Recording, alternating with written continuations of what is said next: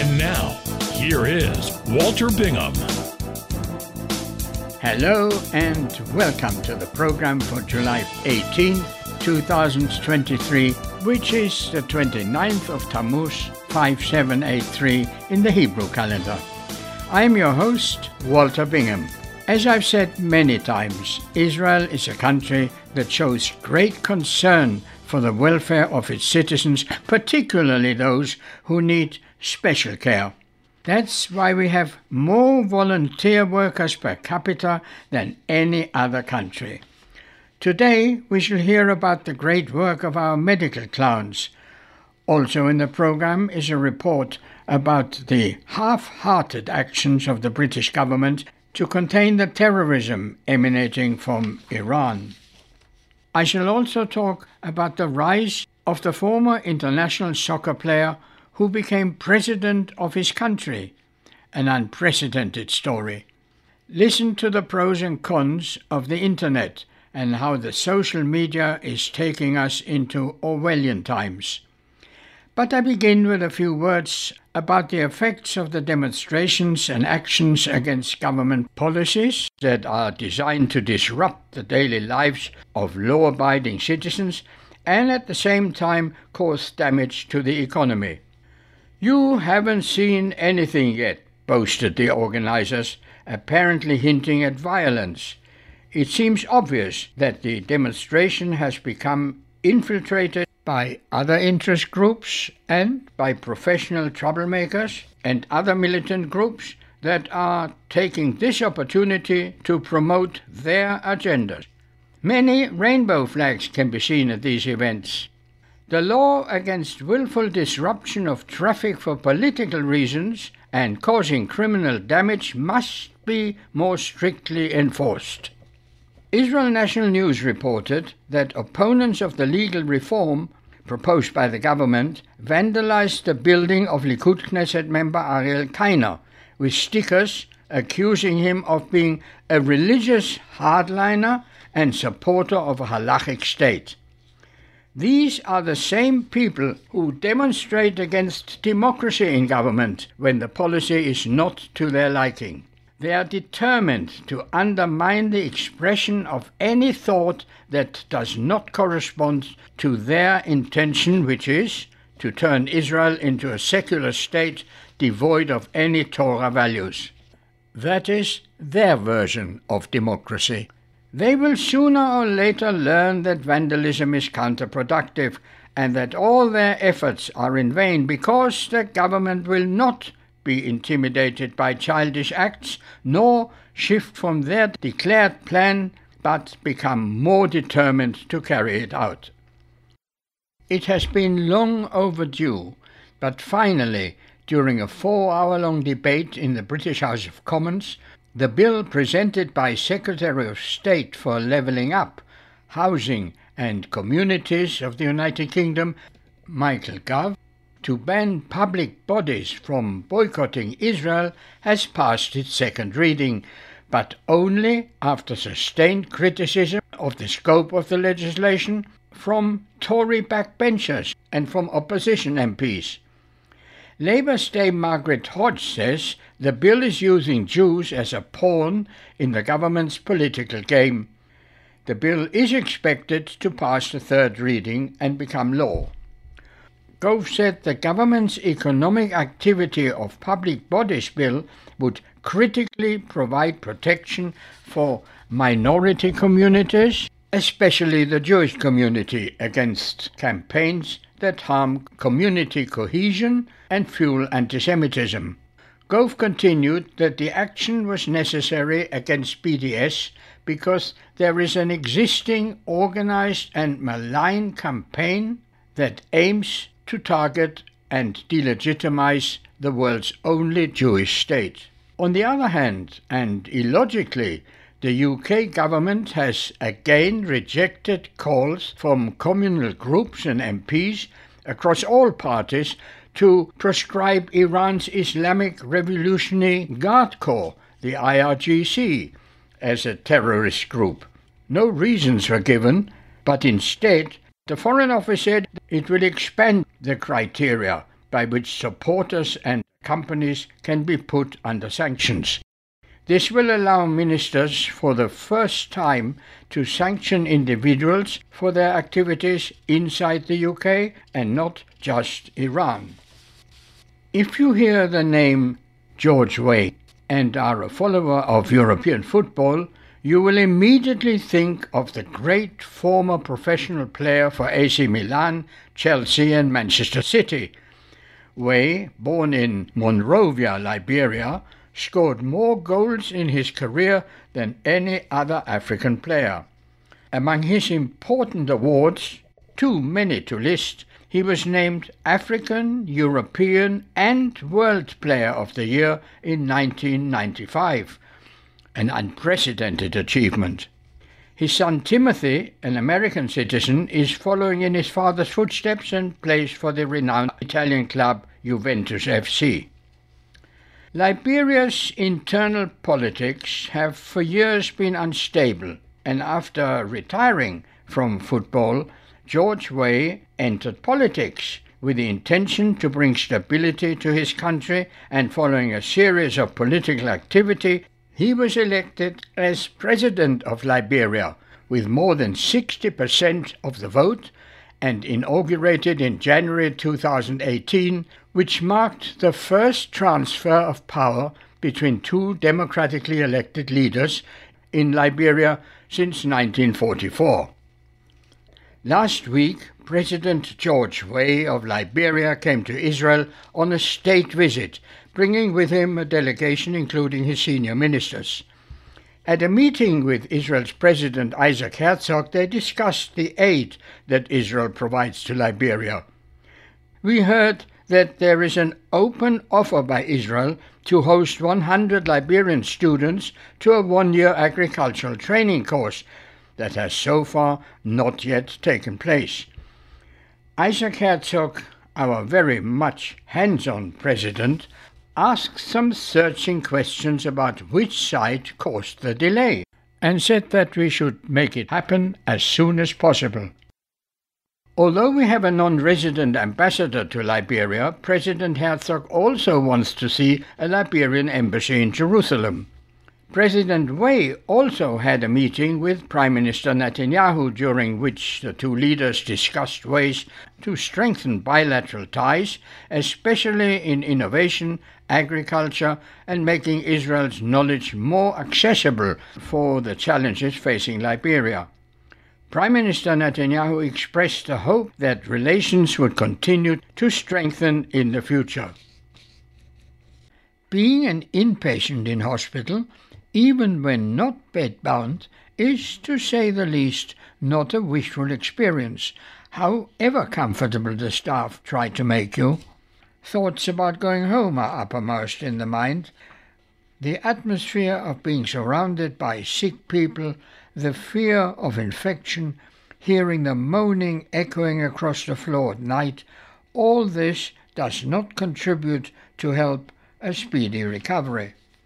One looks forward to receiving visitors, usually restricted to just 2 people, but dependent on one's condition, a larger number is often overlooked by the nursing staff.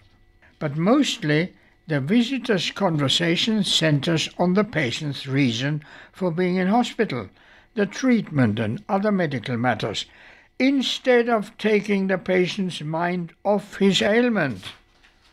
When sharing the room with an Arab patient, it can sometimes get overcrowded because their culture encourages visits by family groups, and that can disturb rest. Sick children being away from home, sometimes for extended periods, need particular care. For them, being parted from parents, siblings and friends presents hardship that is not conducive to recovery.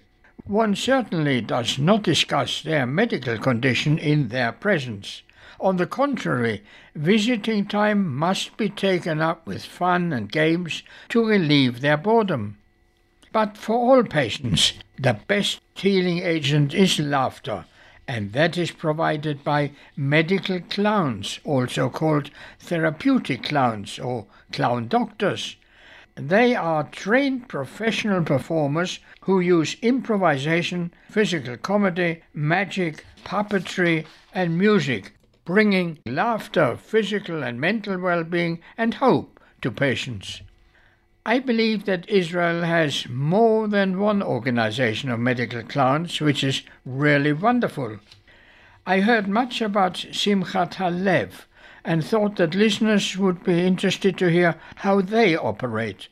So I invited their veteran clown and senior lecturer Jeff Gordon, together with a relatively newly trained Kara Nachshon, to the Walter's World studio to hear all about their methods and their successes. Welcome to the program. Thank you for having us. Jeff, is medical clowning unique to Israel? It's not unique to Israel. Medical clowning is across the world, originating in America. It's very developed here in Israel, that's for certain. A lot of research in the medical clowning field is done in Israel. So what does Simchat HaLev mean, and when was it established, and by whom? The Joy of Heart Foundation is the meaning of Simchat HaLev, Joy of Heart, founded by Zvi Meir in 2000, when the first course of medical clown training was inaugurated. Are all your clowns professional, or are they being trained by you? They're all trained by me. Most people don't come from a clowning background, so they're introduced for the first time to the role of the clown and the particular role of the clown in relation to supporting mental well-being, emotional well-being in hospitals. So I have to ask, where did you get your clowning experience from? I trained in London under Django Edwards for a year, in addition to learning community theatre, which gave me the theatre background. I'm a drama therapist trained in Israel and learnt on the first course of medical clowning in Israel. So I was the first student in the first course in Israel around this field. Medical clowning requires a special personality and, of course, sensitivity. What are the skills required, and how does the selection work, and what is the percentage of rejection of applicants, if any? It's very important to understand that Simchat HaLev approach the general community. So it's a willingness to put yourself out there as a clown and perform in a fun, slapstick way and create physical humor. Everybody can essentially learn it. The only people who are rejected from our courses are people who are maybe looking for therapy. It's not a therapy for the individual. You can take the skills that they learn as clowns and take it out there to help others. So is anybody able to become a medical clown? My belief that if they're trained well, everybody can become a medical clown and contribute to this wonderful profession to others. And how long does the training take? The training that I run takes 6 months. Ooh, that's a long time. That's a long time, but it's starting on the basis that people don't even have sometimes a theatre background. So starting from the understanding of the language of theatre through to the role of the clown, and then the clown in terms of communication in various hospital settings. And at what stage of the training are they let loose on the patient? Towards the end, when we feel confident that they understand what it means, go into a room where people are largely in pain, depressed, and how to raise those people's spirits with a great level of sensitivity, including a performance app. So do you take them along as observers when you work? No, the first time they go in supported by myself and other trained, experienced clowns who give them that backup. And they learn in the field exactly how all the theory comes together. So once trained, is there a system of probationary period under supervision? There is a general support from the organisation itself amongst people who are veterans working in the profession for much longer, who make sure that the new people are working in a successful and effective way. You brought along with you a relatively new clown, and I welcome you, Kara Nachshon. Thank you very much. What brought you into medical clowning? According to the family, I was always a little bit of a clown. I always enjoyed telling a good story and making everyone laugh around the table. Always talk very imaginative, very graphic. Never really realised that I could take it somewhere professionally till I hit the age of 60 when I saw an advert on Facebook for Simchat Lev course in medical clowning.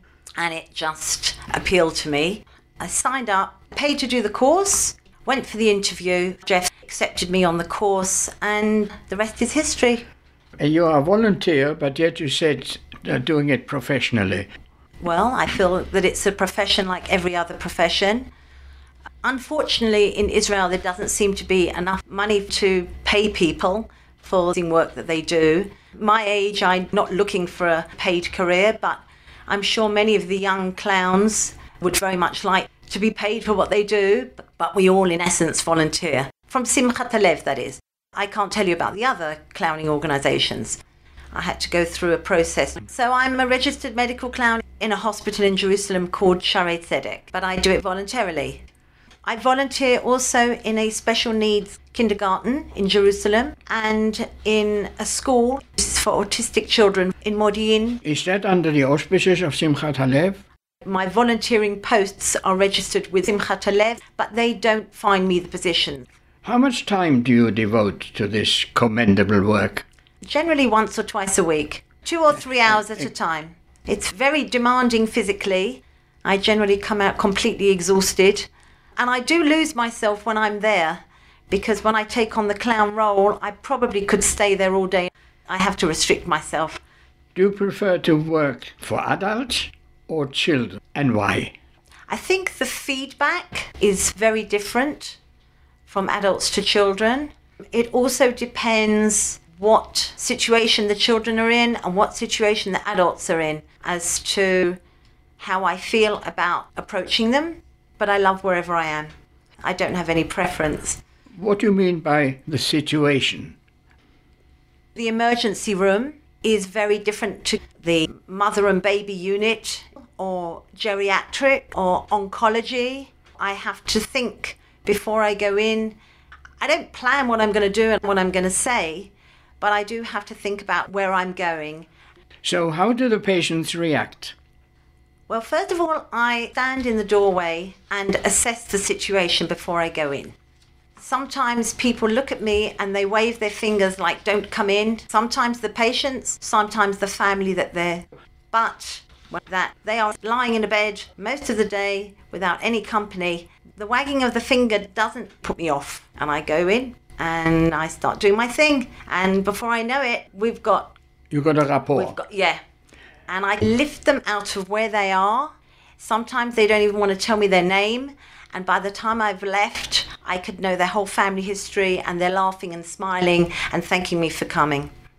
What would be their reason not to have someone funny coming in? I think that when people are sick and are concentrating on their sickness and concentrating on their depression and their anxiety and their upset, they don't think that someone's going to be able to lift them out of it. And they realise once we have been with them that we have lifted their mood.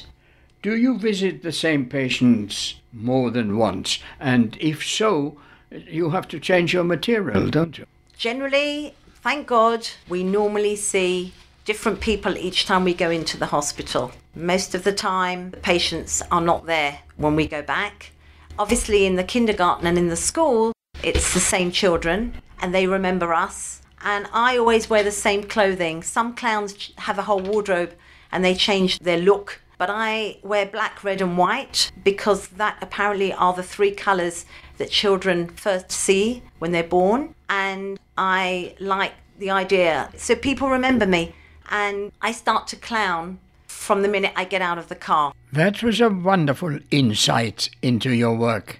Let me turn back to you, Jeff. First of all, do you need an official pass to walk around the wards? Yes, today you need to have a certificate that you are trained as a medical clown, and then you need to be registered as a volunteer through Simchat Lev and the hospital itself. We have a card. We don't have any problems with security, and they're very aware that we're doing our rounds. Of course, medical clowning is more than just entertainment. Are women or men better suited for it and have greater success with the patients? I think anybody who's trained approaches it with an open heart, with a sensitivity, can get the maximum from it and develop a rapport that's necessary to lift the person's spirits and contribute to their healing. So I wouldn't say there is a difference between men and women in this field. In fact, clowning is beyond men and women. A clown is something both universal and not gender-based at all. In Simchat HaLev, what is the proportion? I would say 70% women, 30% men. Kara, very importantly, what is the attitude of the medical staff to your activity? Is there any hint of animosity because you are disrupting their work, or do they cooperate? They welcome us in all the wards and look forward to us coming. But we have been trained that if there are doctors' rounds or a patient is being treated, we stand back. You leave the room? We don't necessarily leave the room because sometimes we can be an aid. And finally, Jeff, do you feel that you have an influence to change the sometimes too business-like relationship between nurse and patient? I think it has a great influence on many levels. A circle of joy that clowns create when they walk into the hospitals has an impact from everybody, from the person cleaning the room to the nurse to the doctors that come in. We really manage to break through the greyness and the sense of depression that often imbues the atmosphere of a hospital. I would love that as many people as possible could be trained to be medical clowns, because there is such a need out there for people to be supported in their healing, and also for the people who train as medical clowns. I think it has for them a very positive impact on their lives as a whole. That was most interesting. I have a lot more questions, but I must end here. Thank you both very much for taking the time to come to the studio and tell us all about your wonderful work. Thank you. Thank you, Walter. It's been a great pleasure. Thank you very much. When the internet first started, it was hailed as a wonderful innovation to promote free speech, and indeed it was used as such. It also became an opportunity for entrepreneurs to start so-called social media platforms that enable individuals to establish their own pages in which to communicate with others. It was a revolution in communication that was widely welcomed, although it also had wide-reaching negative effects. First of all, it stifled face-to-face conversation that impacted detrimentally on the young generation and can now sadly be observed among the wider population. A social get-together of family or friends in a coffee shop often deteriorates into everyone burying their head into their own smartphone. Pedestrians crossing the road deep in texting activity, and on the sidewalk they are often bumping into each other, oblivious of their surroundings. I can give many reasons why the smartphone is as harmful an influence on the normal function of our society as it is helpful in many ways. More recently, the internet sadly brought us back to Orwellian times. The social media platforms have grown in influence, been politicized, and their once modest inventors have become too big for their boots, as the British would say. The Zuckermans of this world believe themselves to be the arbiters of acceptable political views worldwide and exercise unwarranted censorship to influence public opinion.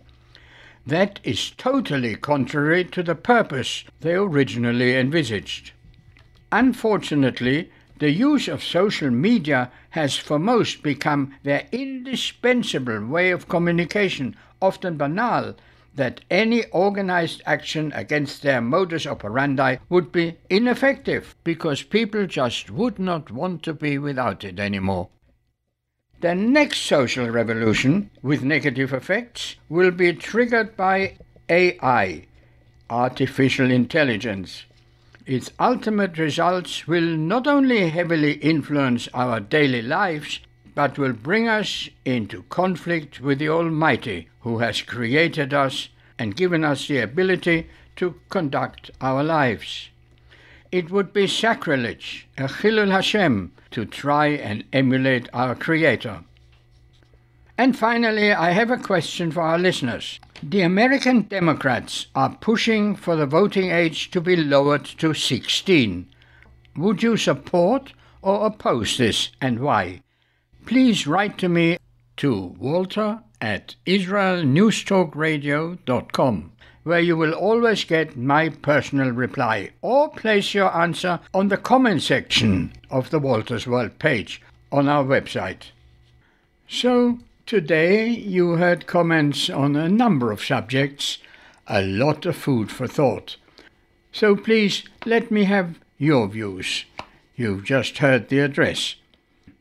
Until the next time, this is Walter Bingham wishing my Jewish listeners a meaningful 3 weeks leading to the saddest day in Jewish history, and to all my other friends, have a good and safe week. Make it also one for your elderly neighbor by dropping in and seeing if they are okay. Thank you. Goodbye.